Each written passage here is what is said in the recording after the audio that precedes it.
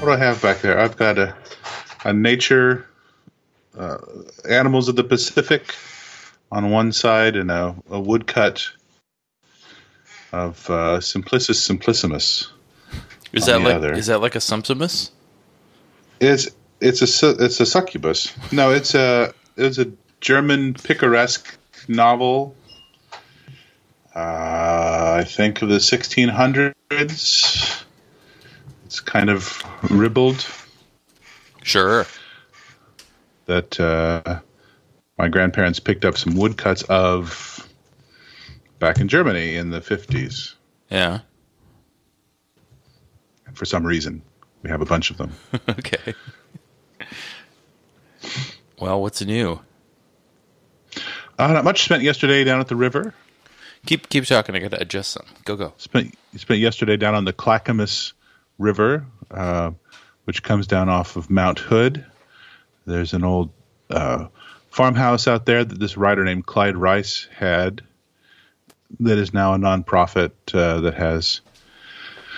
you can go out there and do some writing if you want. It's 10 acres on the river. And Tavern Books, my friends Carl and Natalie's little poetry press has an annual little picnic out there. And so we picnicked, cavorted in the river, heard some poetry, ate some hot dogs. Yeah, that sounds good. Pretty nice. Pretty nice. Well, not much is new here, which is a good thing.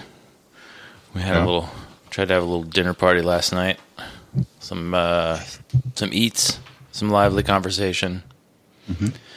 Made extra of the thing that people usually eat a ton of, and they barely touched it. So now there's a delicious thing.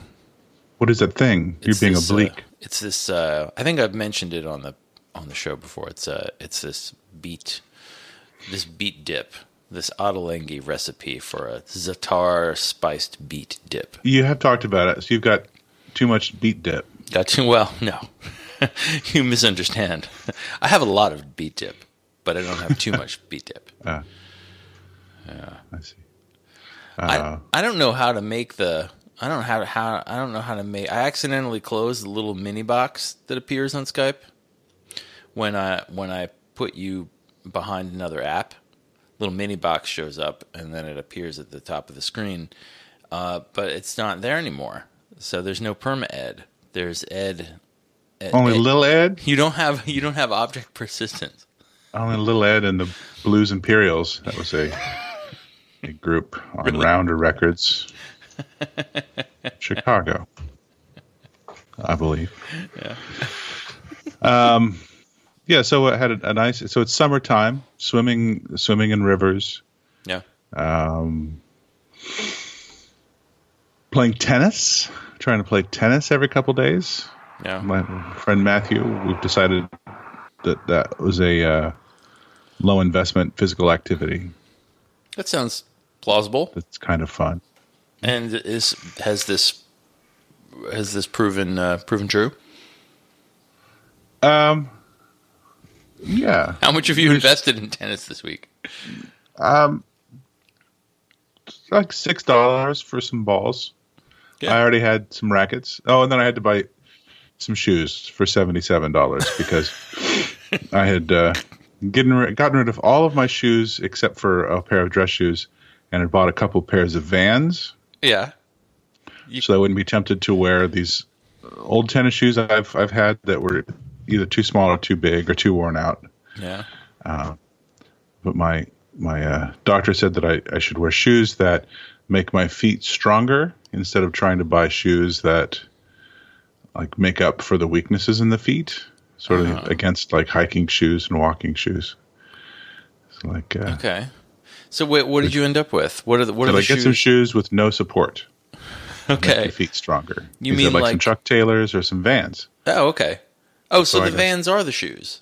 The Vans are the shoes. I was going to say, why can't you play tennis in Vans? You were telling me that, in fact, you did play tennis in Vans. I played tennis in Vans once and then went and bought some actual tennis shoes because Vans are not good for the tennis court. I did not know that. Other than that, it's good. I can take my little Bluetooth speaker down to the tennis court. Oh, yeah. We listened to almost the entirety of Double Nickels on the Dime. Great. While playing tennis, which is a double album. Yeah, one thing I love about that is that it came out before compact discs were a thing, but they had fantasized that they thought that the correct way to listen to the album was to shuffle it. Yeah, but that didn't exist. They wanted it to be grab bag, in which track order didn't mean anything. And then the CD was issued, and at last, a couple years later. Yeah, just a few years later, and that was a thing. Yeah. But I have to say I have never shuffled it. I think I've always listened to it consecutively. I think my first exposure to it was on cassette. So I, like you, probably I ended up getting used to the track order, and that seemed like the canonical Double Nickels on the Dime. It's very difficult to shuffle on a cassette. It certainly is. It might be the hardest medium to shuffle on. I had the LP, and you can. Yeah. But you know, it's hell on the needle. Mm-hmm. Yeah, it is. Which is the name of my autobiography. Hell on the Needle. Yeah, that's pretty good. My DJ autobiography. That's my favorite Neil Young album. Yeah. I briefly thought that Neil Young had died this week because someone I follow on social media posted a photo of him as a young man. Which is how you know somebody's dead. Yeah. But the caption, the person who posted it was the musician John Roderick, and he'd obviously been listening to some Neil Young records. And when he recorded "Heart of Gold," where he said that he's getting old, he was 26. Very good. Yeah. Very good. Yeah. That's a horrible path to go down. Yeah, sure, truly it is. The Wilford Brimley, Tom Cruise equivalency. Did we talk about that last week? I don't think we did. Somebody pointed out that Tom Cruise in his newest action movie, he's 56 years old. Yeah. Wilford Brimley in the filming of Cocoon, which is about people in nursing homes finding a sort of source of youth. Brimley was 51. No, really? Yeah. He was a very convincing old man at 51. Yeah, well, 51 was old. He was probably a more convincing old man than Tom Cruise is a young man, though, of course, I'm going to go see Mission Impossible Fallout tonight, because that's what you do with your American summer. Yeah. Are they still making movies? I wasn't sure. They are. They're still making movies. People are going to see them. Good for them. I think that the main value of seeing a movie in a theater now, because, I have, like most people, a decent-sized TV. A television that looks good and sort of fills up your field of vision is less expensive than ever. And there's nobody talking in your house if you don't want them to, unless you have a child. That you can eat whatever food you like. You can pause it to go to the bathroom. Unless you live near a really nice movie theater, it's going to sound probably as good, if not better, than what you get at the movie theater. So the main advantage, I think, of going to the movie theater is you're not allowed to look at your phone. It's taboo. Not that people listen to that, but it's taboo to look at your phone. Right. And so you don't. Well, it's okay if you have to hold it down by your feet. Or take some extreme measures. The extreme measures that one used to in movie theaters used to maybe put their arm around their date are now used to see if... To put their date's arm on Instagram. Yeah, that's right. No, I haven't seen a movie for a while. We watched Scooby-Doo 2 on a tablet. Yeah. In the basement the other day because it's been so hot here. Sure. It's been like a southern summer here. Yeah. for a month. Not in the 90s, no rain. But we don't have any air conditioning except the basement's cooler. So go down to the basement, sit on the old chairs, and watch Scooby-Doo 2 on a tablet. Sure. Is this a live action Scooby-Doo? It is, starring Matthew Lillard. Yeah. Seth Green. Sure. The girl from Freaks and Geeks. Linda Cardellini? Sure. There were many female cast members in Freaks and Geeks. Sarah Michelle Gellar. Uh-huh. I think is Velma. Yeah.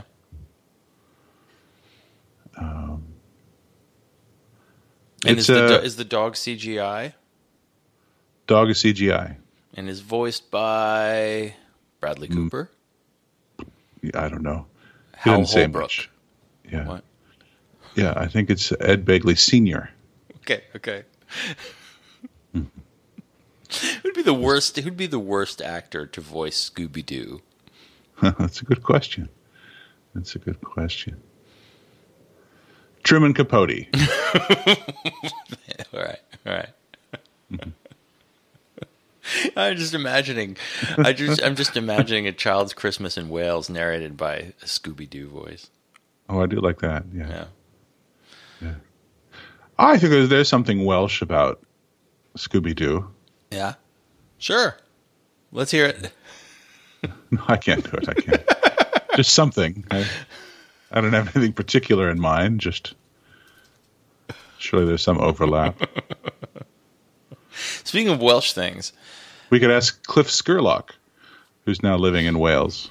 I can't remember who that is. Rock and roll drummer from Topeka, Kansas, who had a decade stint with the Flaming Lips until he was fired for pointing out that Wayne Coyne's girlfriend probably shouldn't wear a full Indian headdress, herself not being native. And for this, he was dismissed. He was freed from the tyranny of the Flaming Lips to pursue his own drumming, which he has to great pleasure, I believe. Yeah, and producing. He's doing a lot of producing and engineering. All right. Well, that's good. I think that is probably. It sounds like maybe that's a situation he came to think was glad came to an end. Oh, he's just fine with that, I think. The Welsh thing on my mind this week is a very short novel called Cove by Sinan Jones. I think that's his name. I should have brought it here into the office with me, but it's in the other room. But it got me thinking about how much you actually need to say to call a thing a novel. This is it's very much like if you just fan the pages, it looks like a David Markson novel with these little tiny paragraphs separated by white space. And the whole thing, you can read the whole thing in one sitting. And it's about a guy, but unlike the David Markson novels, there's actually a plot. And there's basically a guy is on a family outing in this somewhat remote area of, I suppose, Wales or wherever. I don't think it really matters. On the sea, and he goes out. Sharks. He might be in Sharks. In Sharks? Yeah, instead of Wales. Oh, Eddie, come on. Thank you. He's in a kayak and he gets struck by lightning. And when he comes to, he has a bewildering hand injury that he doesn't remember what happened. And has partial amnesia. And he's in a kayak. And he has no idea where he is or where to go. And his life sort of slowly comes back to him.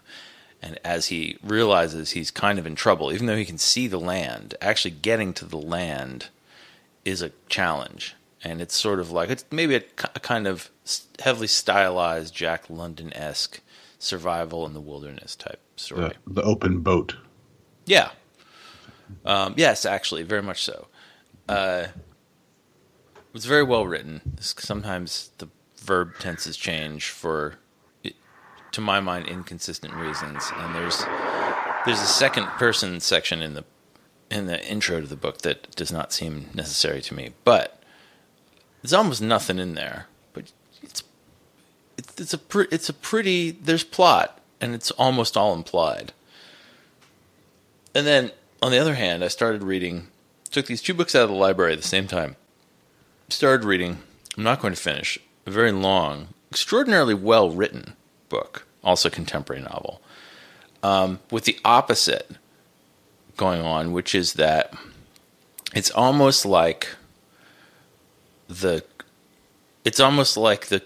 teacher asked the writer to show their work, right? So that everything the character does is very psychologically acute. It's like a very well drawn portrait of this protagonist and the things he does and the reasons he does them. But there's all these like very, very detailed explanations for why he does everything, his motivations for everything, that are so careful that it's even kind of implausible that the character himself would know this about himself. It's like all the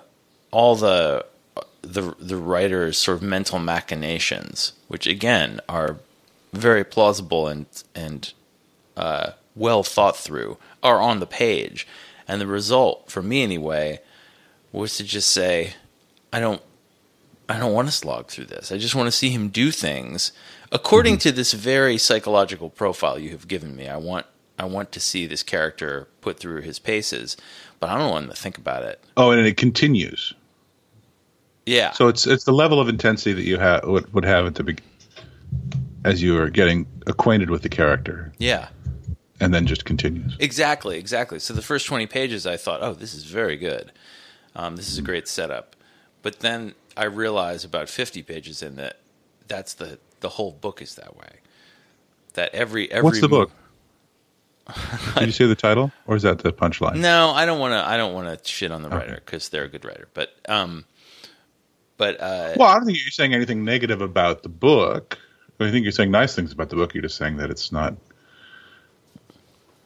to your taste at this moment, especially in comparison with something else you just read. Yeah. Well, okay. Actually, I'll say who it is because it's kind of an interestingly sort of lit culturally placed writer. It's Alison Krauss. Not Alison Krauss. Nicole Krauss. The bluegrass. Bizarrely, she's well. So it's Alison Krauss and Union Station, or just for solo work. This is her solo work. Yeah. She's drumming all by herself. No. And the book actually has a blurb. Nicole Krauss? Yeah, Nicole Krauss. And again, the sentences are great. The character's great. But it's got a blurb from Philip Roth, and I feel like I haven't read her before. And I'm going to actually check out her other books too, because this thing I don't like about this book just might be a thing about this book. And I'm interested enough to check out her other work. But it's very much in the mold of Philip Roth, and I can't think of any other writer who's doing that thing right now. And it's a thing that Roth would do. He would go super, super deep into characters' motivations. But of course, he had his protagonist for a lot of his work was also a writer, and the kind of person who would think he's onto himself and would frame himself in these narratives that would effectively flatter himself by admitting to faults, right? He'd sort of hide behind his admissions of guilt in order to present himself as honest. But there was another layer in the Zuckerman books where you see Zuckerman kind of deceiving himself, which is part of the pleasure of it. And then the later ones, the more mature Zuckerman like takes the focus off himself and puts it on other people, and then does the Zuckerman thing to them, right? Whereas I didn't think it worked quite as well in this book, at least the bit that I read. But anyway, it got me thinking about how much story do you need for it to be a story? Like how I feel like I'm in a place in my literary and other narrative form taste where I like spareness and enigma more than I like complex explorations of the depths and purposes and origins of things. I think, yeah, it's hard to generalize though. I mean, because it depends on whose hands they're in. Yeah. Just as one might resolve that that's some aesthetic principle they have, you pick up a book that does the latter, and you're completely beguiled by it. Yeah. Right. Yeah, it's true. Yeah, you don't need a lot of story, but it's nice. It's also nice to have a story. Mm-hmm. Right? You're not helping. Oh, I'm not helping. No. Well, because I like both. I like both. Yeah, of course. I love something like The Waitress Was New. Yeah. Mm-hmm. That which nothing really happens. No. But I'd also like nothing that doesn't happen isn't some particularly clever look how little is happening. Life is passing more or less the life is making the impression on you the way the book is making the impression on you the way that life makes. There's just not a lot going on. A guy's got to run across town to say something to one of his coworkers, and it seems like the restaurant's going to shut down, and it's so inconsequential. I don't remember whether it actually does or not. I felt completely in the consciousness of a beguiling character. Yeah, I feel like when a book sets out to do that, you're right. It's completely and ungeneralizable, because I keep thinking of writers who it's nothing but analytic interiority, and I like it. Mm-hmm.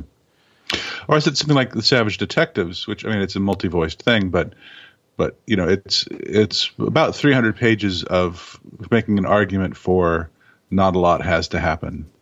And it's the inner life of these characters and their memories that matter. And then in the last 50 pages, you get a car chase, you get a kidnapping, like all the things that has convinced you that the form doesn't need. It then gives you, and you also enjoy the pleasure of those. Yeah, yeah, nice trick. Yeah, that's a nice trick. It's all trickery. The other sort of amusing narrative thing, an interesting narrative thing I'm engaged in right now is Stephanie encouraged me to watch the first few episodes of Friday Night Lights, which I never saw, and which proves to be just an extraordinarily well rendered soap opera. It's just like interestingly filmed with really good actors and writing. But then, it's my memory of things. It's the coach always looks worried. He's always very worried. A boyfriend in a coma. No, it's a football player. And then there's the football player in a coma, right? And then there's somebody has a secret, and who's going to win the big game? Sure. You always want to know who's going to win the big game, and every game is the big game. Mm-hmm. So it's pretty engaging and entertaining. And then you get to the end of the season, and then season 2 begins, and it's completely bananas. Someone is murdered and thrown off a bridge, and I'm told that there are other crazy things in store. And then that season apparently was cut off by the writer's strike. 2007 to 8. And when the show comes back, it's nuanced again. But it's very strange to see it. It's so extreme that it almost seems to be changing genres. Mm-hmm. And that was another thing. I was reading a student novel and talked to the student about it this past week. It's pretty good. It's a really solid first draft. But there's like a straight up genre change halfway through. It's like a 50-page, it's a 50-page diversion from an entirely other kind of book. And though it doesn't work in this particular case that well, I'm very excited by dramatic dynamic shifts, or shifts in style, or even taste. There's something daring about it. Although I think the Friday Night Lights thing was just kind of a shit show, but it's conceptually exciting anyway. Mm-hmm. I just watched the entire run of Foyle's War. Yeah. Because it was on. Sure. And it's good radio. Mostly I turn it on. It's been very hot here, and so I don't really get any work done until about 9 o'clock at night after Oscar goes to bed, and open the window, and a little bit of a breeze comes through, and doing some writing and bureaucratic things. Yeah. And so I'd click on Foyle's War, which was like maybe 2002 to 2014. It's very, very close. It went all the way to 2015, it says here. Not BBC, but British. ITV or whatever it was. And it's not very good. Okay. It's fine. But it was good radio, so I could have the screen. I'd have it on on my laptop, and then I'd open up Word or have other things in front of it, and occasionally something. If it got quiet, I'd go back to it because clearly I needed to be seeing something. But otherwise, enough of it is procedural exposition. Wait, are you just listen to it? When you say you have Word open, are you doing actual writing with the TV show playing in the background? Editing. How is that even cognitively possible? That would be shattering to me. Oh. Well, I don't know how much writing I'm getting done. No, mostly it's the kind of editing that is just moving things around, not really imaginative editing. Yeah. Manuscript management, text managing, Okay. rather than writing. Sure. A lot of it's just correspondence catch up. Yeah. Signing a W-9, which for some reason takes 15 minutes for me to do with my version of Adobe. I mean, it's just the little things that you need to do that end up taking all my time. Sure. And I'm moving slow because it's hot. Yeah. But anyway, the show, how much of it have you watched? I watched all 7 seasons. And each episode is about 2 hours. Yeah. And the characters all kind of sound the same. Uh-huh. So you don't have to... so it doesn't really matter who's talking, for the most part. As I said, I like things that are good but not too good. Sure. Do you mean you like things that are good but not too good as background, or just when it comes to filmed entertainment in general? Filmed entertainment, I think most things. I like things that are good but not too good. Okay. I think my interest in the excellent is decreasing. Do you could there be a Galaxy Brain version of this theory where you realize that things that you are thinking of as excellent things that are not to your taste because they're excellent are actually bad? That's precisely it. Can you give me an example of an excellent thing that you have rejected, that your mind has shunned?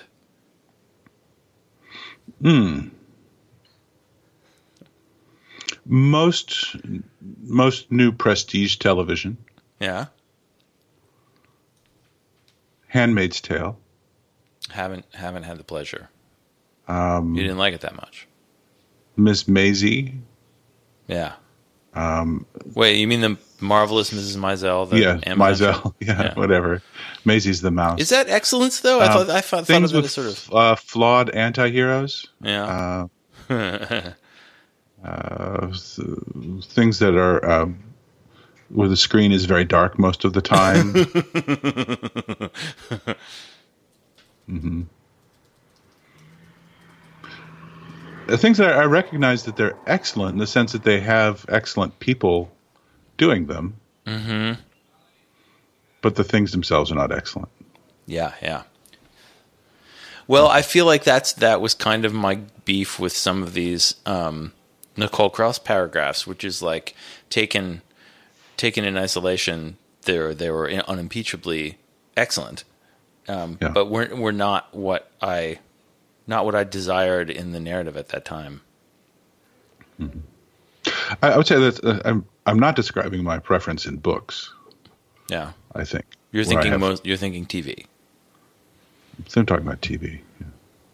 Except I mean I like I've mostly been reading mysteries. Mm-hmm. But I wouldn't say that that's a case of finding them good but not too good, because I think they're excellent. Nicholas Blake. I've been reading Simenon, the Inspector Maigret. Mm-hmm. How do you say? Maigret. Yeah, sure. No, the more obscure and unlistenable the name is pronounced, the better. The more accurate it is, yeah. Yeah. I think they're truly excellent, though. I don't know, I've been reading some trash. I don't know. It's not quite trash nonfiction. I've been teaching this week at the Attic, which is a literary center here in Portland. I'm going to look that up. I don't know it. The Attic. And the director of the program, the founder, David Byspiel, who's a reviewer as well as being a poet and writer, and was on the NBCC board, or was chair of it a while ago. So this is where he has all of his books delivered. So he gets everything. Yeah. Well, you're familiar with the regular arrival of books that you don't know that they're coming. Sure. And so he has enough space at the Attic to put them all. And so there's just sort of this constant influx of the new books. And nothing's going to happen to them. I mean, most of them aren't going to get reviewed. Right. So I sit on the shelf, and they just look so good that I take them down, take a couple of them home, read them in an hour, or a couple hours, or read with a lot of skimming. So, some book about somebody's theory about the Oklahoma City bombing, a lot of things by journalists writing their books, their expansion of their articles. That I'm finally reading the way that my mom and dad read, which was read a book every couple days, and then have no memory of it. Yeah. Well, the nice thing about crime fiction is that I can actually forget. I can actually forget the details of the crime in a crime novel, and then a decade later, if I want to read it again, I can usually do it. Yeah. There are a few where the details were the most extraordinary details of the novel are the ones that involve who did the crime and how. And in that case, I have to, I'm gonna remember who did it. But for the most part, I've forgotten everything. We're sort of watching with a bit of pleasure, but not as much as I'd hoped, the HBO adaptation of what the hell is it called? Sharp Objects. The pretty good novel by Gillian Flynn. Mm-hmm. But I realized I didn't read that all that long ago. But Kansas's own Gillian Flynn. Oh yeah, who I knew in college. Oh, did you really? She went to KU. Yeah. I dated my friend Bill Ye. Okay, great. Was she writing in college? If she was, I was not aware of it. Yeah.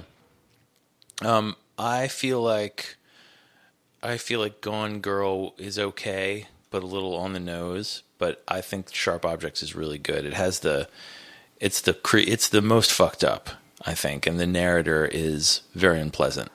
And I like both those things about it. Even though I think that was just a thing that you were just complaining about in television, I think though it does translate well to the screen, and Amy Adams is a terrific actor, and I really enjoy seeing her in anything. The sort of self-conscious, over-the-top darkness of it basically ticks off every box of the things that you don't want to see, as described 10 minutes ago. Yeah. But I bring it up because I realized, even though I read that book recently and quite liked it, I just don't remember a goddamn thing about it. Like I had forgotten who the killer was until Stephanie let it slip thinking that I would know who it was since I'd read the book. Yeah. But other than that, it's just the whole thing is new to me. Basically, I just remember a feeling of the narrator being kind of an asshole. Mm-hmm. So, anyway, I don't recommend the series to you because it's what you don't too like. good. It's too excellent. Yeah, it's too excellent. Yeah. You do feel Well, if you run across something that's not very good at all, please let me know, because I might be right up my alley. Sure. Well, there's a certain level of attention you've got to give to things at a given moment, and you want to find some narratives or some any kind of creative entertainment that will fulfill that level of brain power, of available space. Right. That's not what it's. That seems like maybe that was a poor characterization of how you actually feel. I'll take it though. Okay. Okay. Yeah. It was good. Well, I wouldn't say that it was excellent, but it was pretty good. Okay. Which is I don't know if it really captured. I don't know if it defined it, but it captured the feeling. Okay. Great. Perfect. Yeah. It was an example of it.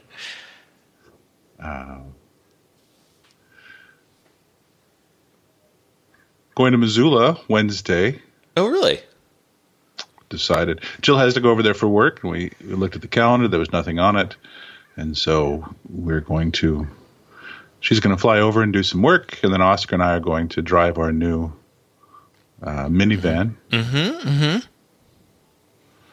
up there for 4 or 5 days, putter around. We're going to see the Pixies band at the new outdoor amphitheater there that Kettle House seriously brewing has on the site of the old Milltown mill. That sounds like quite a delightful evening. Out there by Harold's Dine, Drink, and Dance. Wow. Yeah. On the, I believe that's the Blackfoot River. Yep. Where it's about to join the Clark Fork. So I'm looking forward. I looking forward to seeing the Pixies. I saw them when they reformed in 2003 or so, and they clearly didn't want to be doing it. Yeah. But even their just basic fulfilling of the contractual obligation was entirely adequate. Sure. Kim Deal was in that iteration of the band, correct? She was in that. Yeah.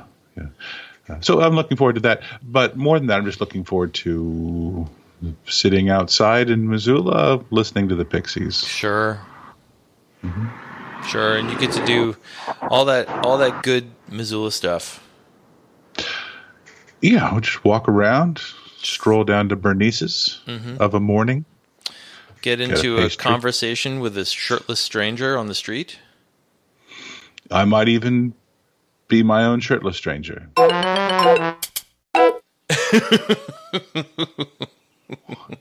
Walk up one side of the Higgins Bridge and meet myself and not even be aware of it. Oh, yeah. That's good. That's a poem, my friend. Yeah. Probably maybe go sit on the patio of that. It's a Cafe Dolce, the new place. That's yeah, that place is sweet. There. The Venetian Palazzo.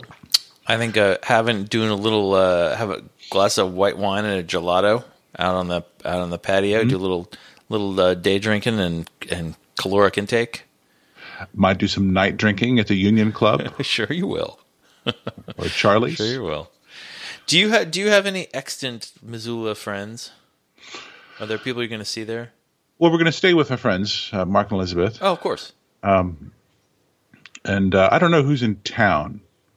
I think David Gates is not in town in the summer. I don't think Canty's in town. Mm-hmm. I don't think Brigida's in town. I don't think anybody's in town right now. Yeah. I expect to run into some people probably at the Pixies thing who may not even be aware that I left Missoula in 1998. Sure. I haven't seen you for a while.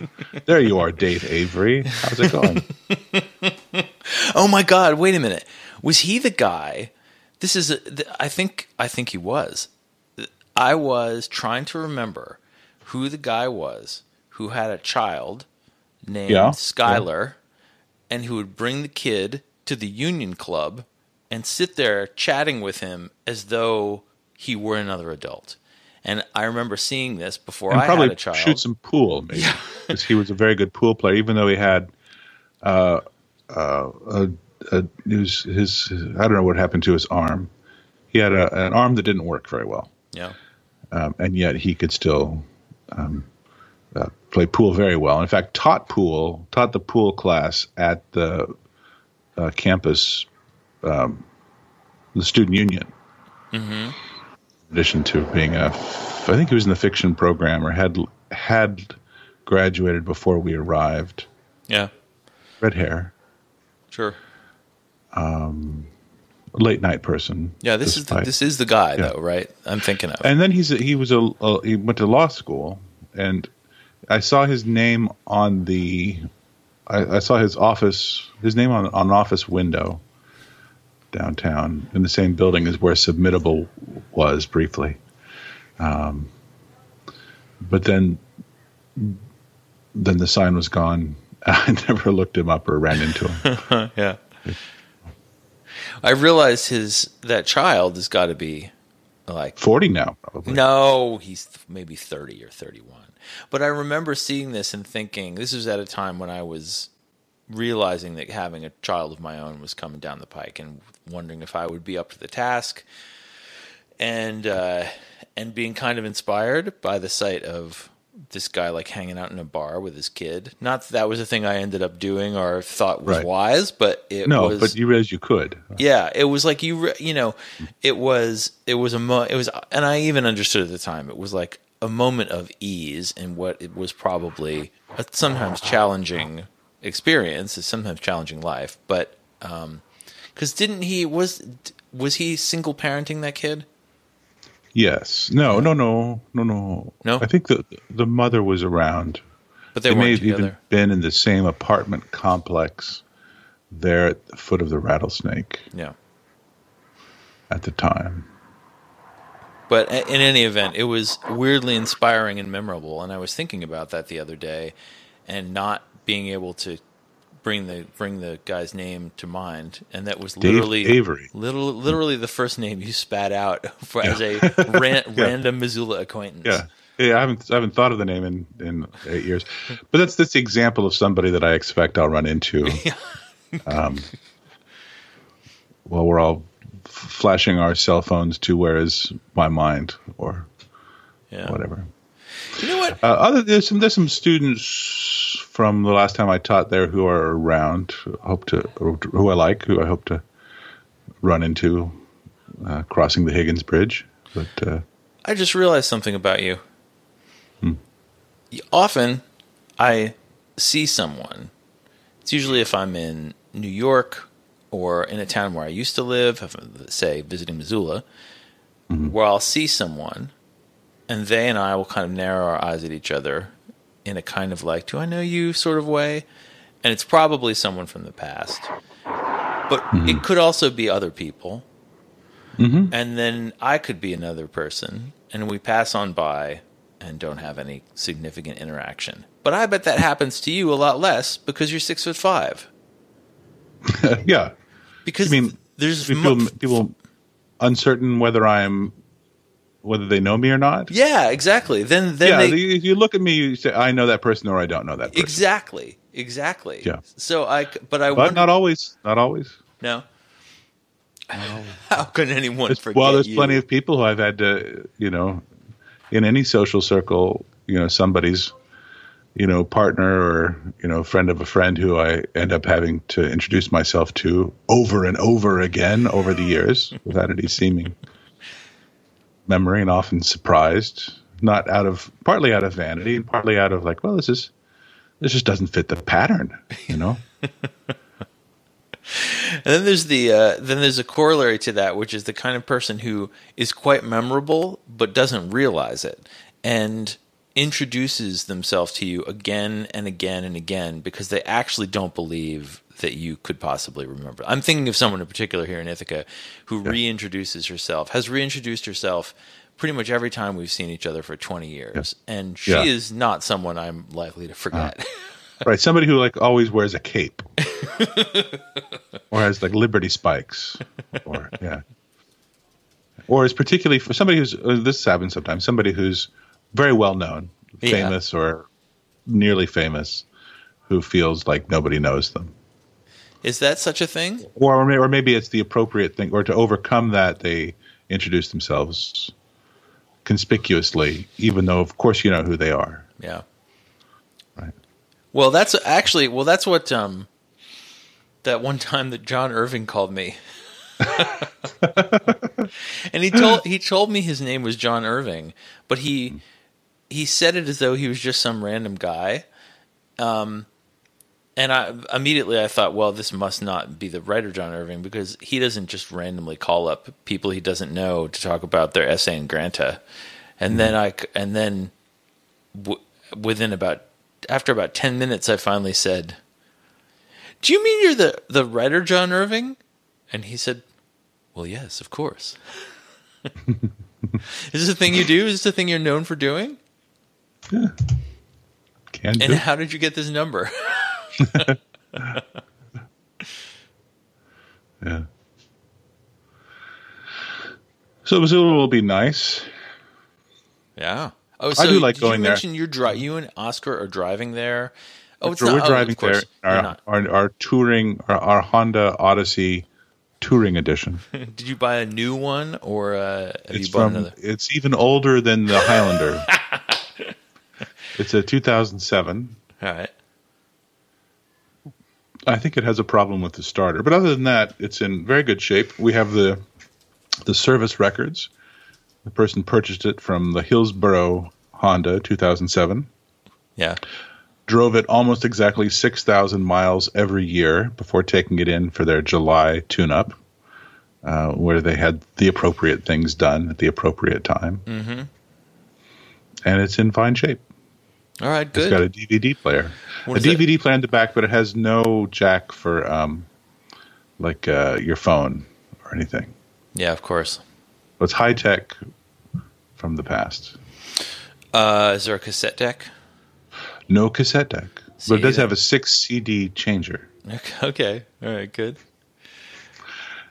So I didn't buy it. I checked out from the library the 6 CD set of Jimmy Martin, the entire Jimmy Martin, the Jimmy Martin box set, and put all 6 CDs in it, and have been shuffling those around. Real nice. Jimmy Martin, a major minor bluegrass figure. He used both major and minor chords, you're saying? Not so many minor chords, I'd have to say. It's largely major in that sense. He's Jimmy Martin. He's the king of bluegrass. Oh, all right. I didn't realize one had been crowned. Wrote a notable song about the Grand Ole Opry, but famously was never permitted to actually join the Grand Ole Opry because of his irascibility. And somebody wrote a great biography. Was it Tom Piazza? I think it was Tom Piazza. Wrote a really excellent book called King of Bluegrass. Yeah. About Jimmy Martin, having interviewed him a lot and spent a lot of time with him in his last days in the 90s, and just sort of following this crazy musician around. And it's novelistic. I mean, it might surprise the reader to find out that Jimmy Martin was real. It seems both implausible and heroic. Yeah. Well, Thrill Jockey. I think we'll mostly listen to kids' podcasts. Sure. Which you're going to burn onto CD? I guess I'll have to burn them on CD. I don't know if that's still legal. Well, you can't. Okay, here's something. Here's a topic. So my kids and I, though we enjoy talking to each other, after about an hour on a car trip, we're done. We want to go back into our worlds, and so we all, if the three of us are on a long drive together, we'll just all listen to our separate devices. Yeah. And, I'll stop for gas and we'll pop them out and we'll talk for 20 minutes again. Then we'll pop them all back in. Stephanie's family, on the other hand, really likes to talk to each other and like be together on a long drive and to be listening to the same music and sing along and talk to the music. And they just take turns listening to the stuff they like. Mm-hmm. And both of us are very surprised at the other one's model for listening to things in the car. So what is your family's default? Can you do hours and hours of togetherness, or do you want to go off and do your own thing? I would like to do the going off and doing your own thing, but that is not our way. No. Someone has to win. Someone has to win, and then you. Revel in the winning for the rest of the drive. Yeah. Okay. Well, Jill and I have similar tastes in music and entertainment. So if it's just the two of us, we can find something that's fine. Yeah. But with the kid, he mostly just wants to listen to Harry Potter, the Jim Dale audio tapes of Harry Potter. There are two audio Harry Potter There's audiobooks, Stephen right? Fry. Yeah, the Stephen Fry. And Jim Dale. Yeah. And I like Stephen Fry very much. But we've ended up with the Jim Dales. Like I like Coke, but I ended up with Pepsi. Sure. It's fine. Sure. Jim Dale's got a good voice. And maybe less, I think it might be too distracting to have Stephen Fry's voice, which is so familiar and specific reading it. Dale is, even though he played the bad guy in Pete's Dragon, and then also sang in the original Broadway cast recording of Barnum, which for some reason I listened to a lot in high school. Yeah. Don't know why. And so I'm familiar with his voice, but it's not as obtrusive. Yeah. Oscar loves listening to it. At this point, it can be any of the seven. He prefers it when Dumbledore is alive. Sure. And they're in school, as opposed to the extended camping trip. And it gets bogged down towards the end. But and that's fine background noise. I don't mind it at all. Yeah. That's what he wants to listen to. Sometimes I've snuck it in. We listen to Peter Pan because Jim Dale was narrating it.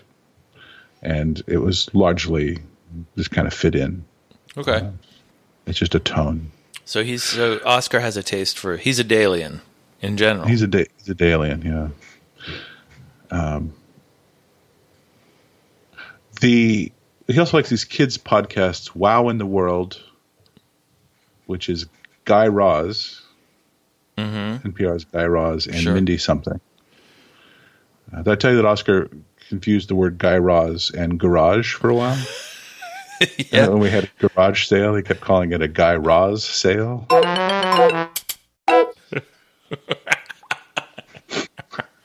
Which was so excellent, I couldn't even begin to correct him. Yeah. I just called it the Guy Raz sale, too. Because he invented the selling used items out of We your made like garage. $15 in our Guy Raz sale. That doesn't sound like a very successful Guy Raz sale, to be honest. No, it wasn't. It was too hot. Yeah. And then one called Story Pirates, in which children send in stories, and then the ensemble dramatizes them in video format. Sure. But that's a beautiful drive, Portland to Missoula. It's nice. It's not smoky right now. There's so much fire in the West generally, but as of today, this route is not smoky. Missoula has not been very smoky yet. Yeah, good. Other places have. Idlewild almost burned down on Wednesday. Yeah. It should have burned down. I mean, not should have in the sense that I wanted it to. Right. But by any rights, by physics, it should have burned down. Has the danger passed? Not entirely, but the explosive. So the fire started kind of at the foot of the hill, arson. Was it deliberately set forest fire? Or was it deliberately someone burned down a liquor store and that? it was a guy throwing flares out the window trying to start a fire Jesus at various Christ. points on the mountain. Actually, it seems like he was trying to trap Idlewild. So Idlewild has three routes to it, Yeah. and he was able to close down 2. That's very strange. And we don't. It's uncertain if he didn't close down the 3rd, because it's sort of like a word problem. You can close down 2 on the mountain, then you'd have to drive around the mountain to get the other one. But you're saying he is though the arsonist is known. Is this just eyewitnesses? They caught him. They caught him. They caught somebody. He's already been arrested and for it. Yeah. 32-year-old guy from Temecula.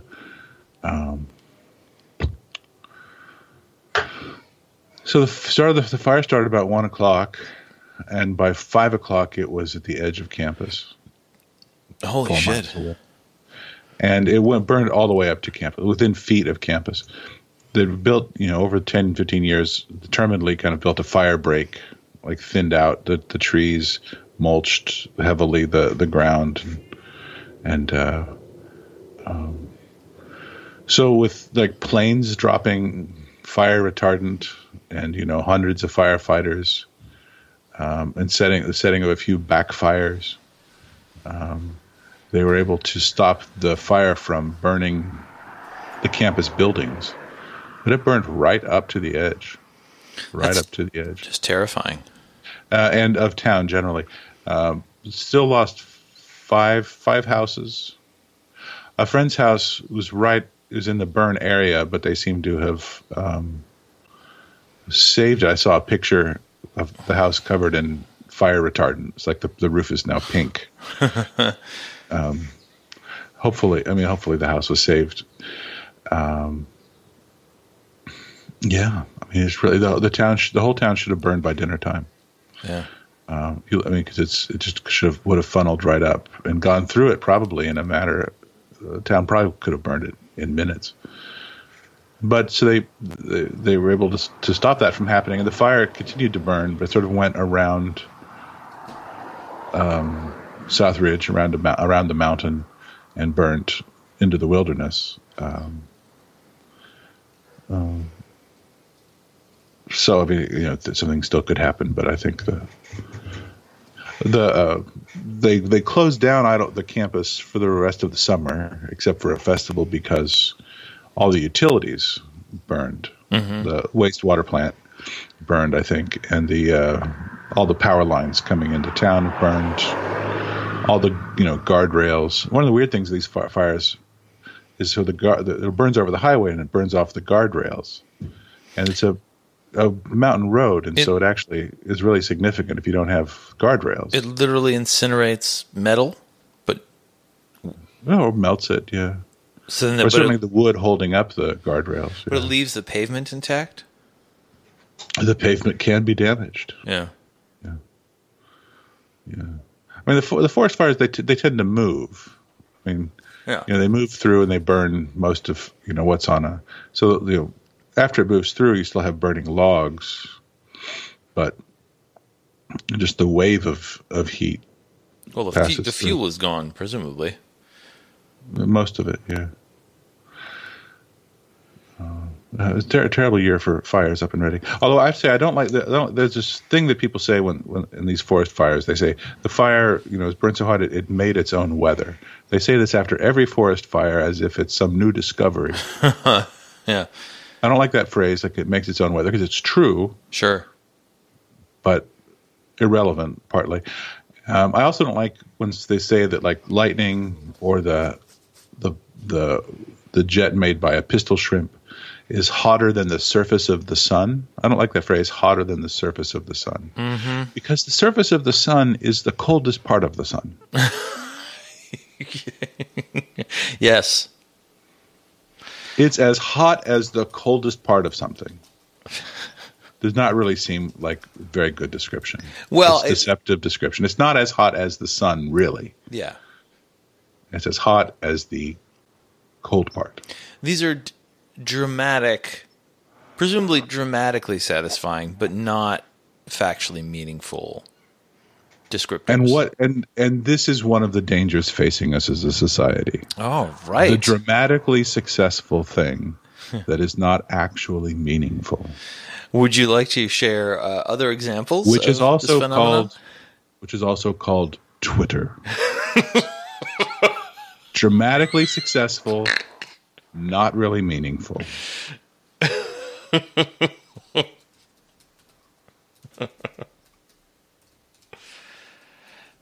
Got it.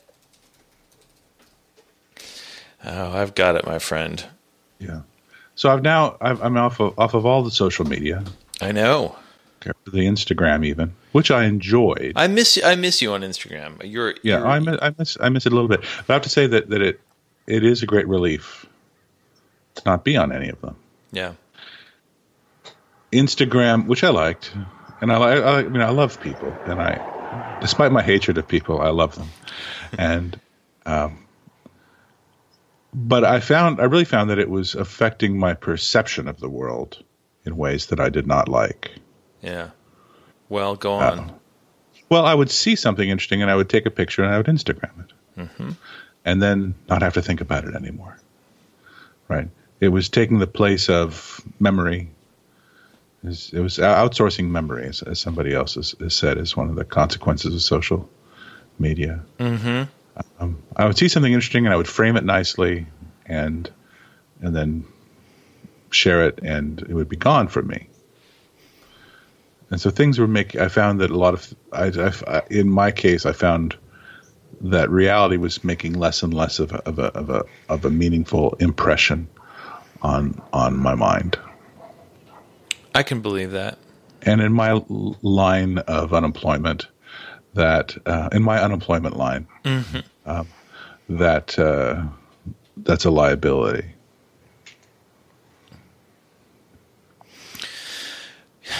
I've been thinking about. I'm thinking about the way I think about images, and seeing things. So Owen, my older son Owen, has one of my favorite Instagrams. I should link to it. It's under the name Challenge Silence. And it's ostensibly, well, I can't Google it. Anyway, I'll find it. It's ostensibly to promote his band, Motorcycles, but he's developed this interesting aesthetic. He posts every day, and it's usually 2 or 3 images layered on each other and given a particular color. So he'll usually start with an image that has a dominant color, and then he'll make that color kind of. Hold on, let me find it. Oh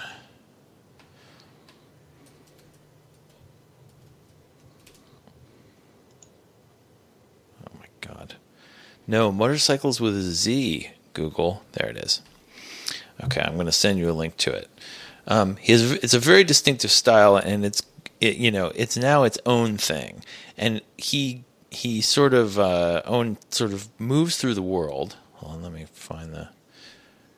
I hit the look at this. I actually know how to send messages now. On Skype. So he now moves through the world, seeing things very differently because he has to post one of these things every day, and so he half jokingly says, "Got to find some content. Got to find some content." Yeah. And I think it has sort of vastly enhanced his interest in photography in general. And he actually used some money he got his hands on to buy a camera, like a DSLR camera, the other day. So he's going to be doing more imagey type stuff. And I have to say, I'm kind of jealous. These are tremendous. Aren't they great? I'm looking at them right now. They are really great. Yeah. Yeah. These are fantastic. Yeah. So, and actually for his birthday, I got him, do you know the service Fracture? No. They basically will print photographs for you on glass. And it's kind of a good way to put your favorite Instagram photos on on little glass squares. So I got him a few of my favorites of his stuff. Put them on glass for him. But anyway, but as recently as a few years ago, I was obsessed with photography. I was taking pictures all the time, and I'm not into it right now. And I miss sort of taking delight in the prosaic visually. Yeah. But I'm not. I feel like, and this is illusory, of course, and I think anyone who is in a slump, an artistic slump in any field, feels this way from time to time. But I feel like I've seen all the stuff I'm going to see, and it's boring to me now. Like, just seeing things does not excite me. I like Instagram, but it's mostly a way of, what I like on other people's Instagram is I want to see the food they cooked in their guitars. So I just put that stuff of mine on there, Food they cooked inside of their guitars? Well, like a cedar plank? But I'm wondering, it's left a little hole in my heart, I have to say. This lack of enthusiasm for photography. But you have a rhythm to your interests. The photography, the music, your non-writing things, they seem to go in cadences from year to year. I'm sure that you'll be spending all your spare money on lenses again. I don't know about that. And arguing with people on eBay about them. No. On some forums any minute. Boy, there's a photography forum I really used to like, but it has completely devolved into really angry old men mad at phones. Yeah. And I had to stand down. Yeah. Yeah. My new interest is tennis. Tennis and the mediocre. That's what I'm into right now. I think this is good interest, Ed. Well done. Yeah. Have you been? We know last week we were so depressed about Trump that we didn't. Who was that? Yeah, I'm sorry. I belched. That we didn't talk about food. Have you been eating anything of note? When it's hot like this, I find my appetite suppressed, as people do. It's too hot to cook. Mm-hmm. So I haven't done anything very interesting in that respect. There is I've been working on this shed for several weeks. We're almost done. Yeah. My father-in-law. At the end of the podcast, you were just going off to start working on it. It's looking really good. So we got the shingles on the roof. It's all painted up. We have to hang the doors. Yeah. Are they like on tracks? Are they rolling doors? No. We have to put in some panels and these very heavy, tall doors. Rolling door is my Harry Potter house, by the way. Rolling door. Yeah. Yeah. That was your country music DJ name. Rolling Doors. So great. So that sounds. Just a quick side note: that the touring edition of the Honda Odyssey from 2007, still with new ownership, gives us a 3-month trial subscription to XM Radio. You taking advantage of it? Yeah, particularly the trucking truck talk. Okay, good. So we have to hang the doors and all that. So we try to get working early because in the cool of the day. Sure. And then work up until lunchtime, and then it's a question of, well, what shall we do for lunch? And so we go, excuse to go get some lunch in town, which of course for me is the highlight of the day. And so we've been able to go to the New Deal Cafe, which I've talked about before, which is down the street. East Side Deli, I think I've talked about before, my favorite sandwich place. And we went to I think I've talked about this on the podcast. I think it's been he didn't know that he was going on a lunchbox tour. Went to Good Taste Noodle House. Mm-hmm. Sure. Took him there. You have to move to a city every couple of years so that you can have new restaurants to talk about. I know there's plenty of new ones. But then down on the corner, about three blocks from us, the former Poffy Coffee House, which I think I have also talked about. Mm-hmm. It was a doggy daycare and terrible coffee shop where you could. Wait, what's it called again?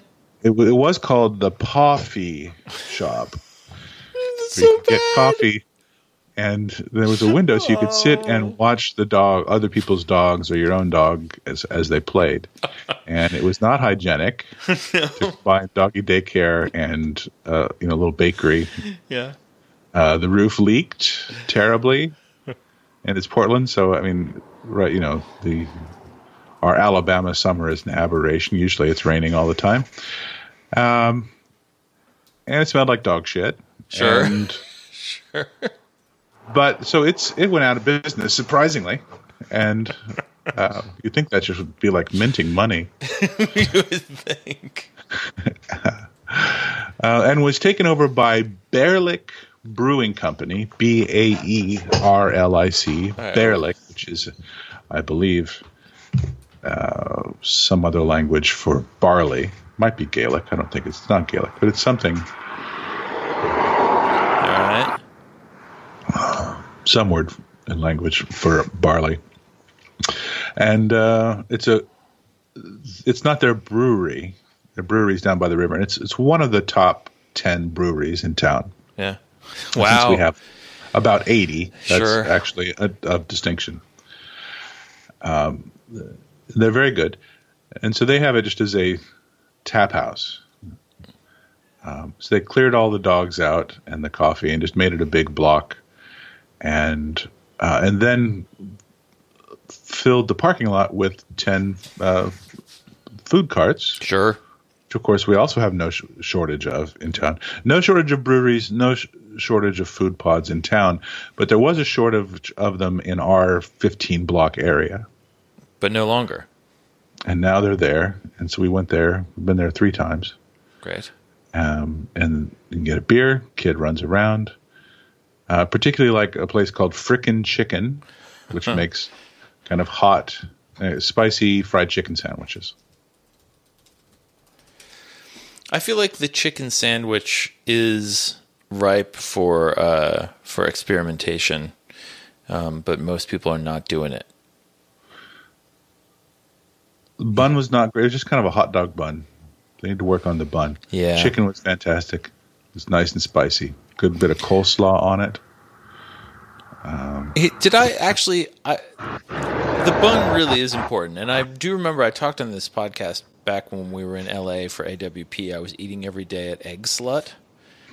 The sort of... Was that in the... in the Grand Central Market. Right. And I think there's one in New York now. But it was great. The eggs were delicious. The ingredients were great. It was just good sandwiches, egg sandwiches. But the thing that made them put them over the top was, in fact, the bun, which was like a very tender brioche with a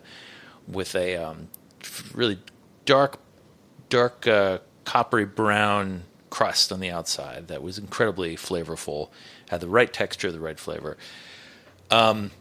Did I tell you about, I can't remember if we had a podcast close enough to it for me to have mentioned it on the show, but this ice cream parlor in Richmond, Virginia. I don't remember. Called Charm School. Yeah. I can link to it here.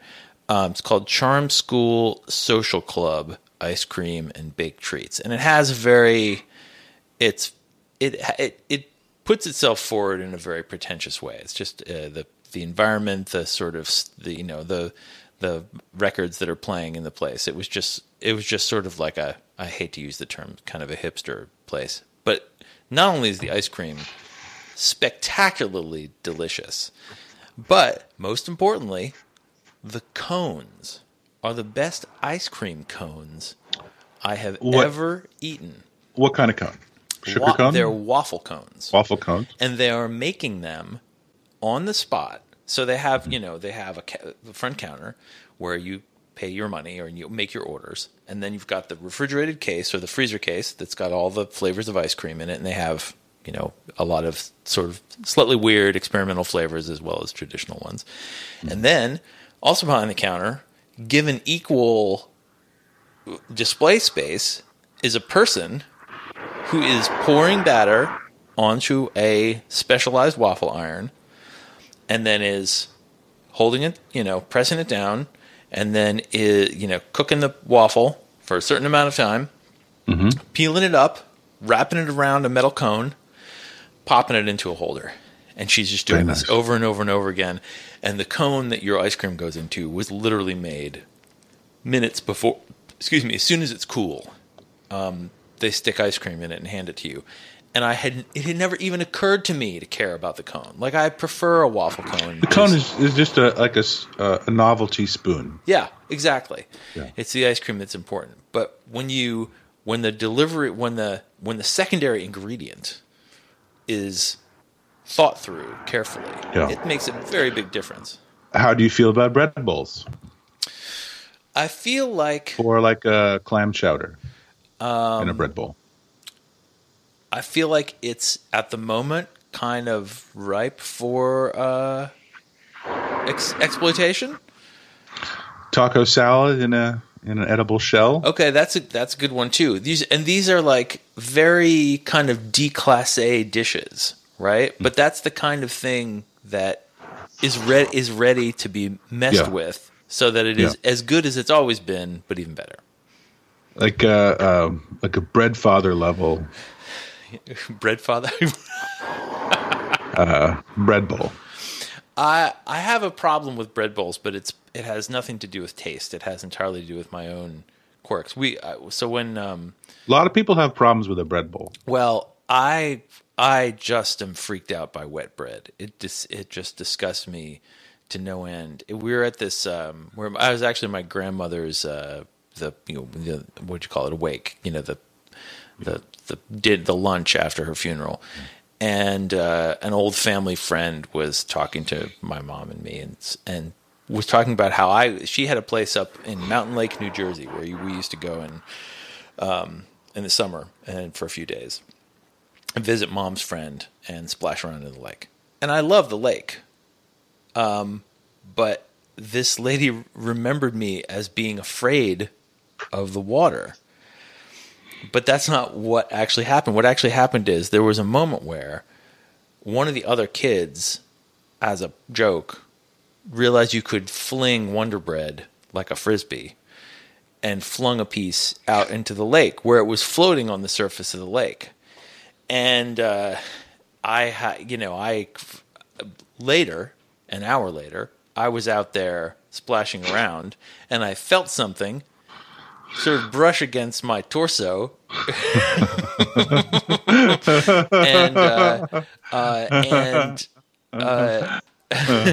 I looked down, and there is the soaking wet, completely saturated piece of Wonder Bread just sort of squishing itself against my flesh, and I was horrified.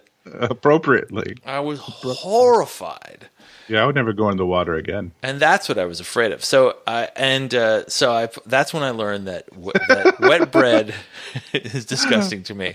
So I found no bread bowls. I'm a little freaked out by a bread bowl. Although my mother used to make, and actually Stephanie just found online an article about like reinventing your mother's bread bowl, and it's like my mother used to make this spinach dip in a bread bowl, a pumpernickel bread bowl. Sure. Spinach cream dip. And I love that because she'd pour it in there and then you could go at it right away before the bread got too saturated. With the bread, with the sort of torn up pieces of bread Exactly.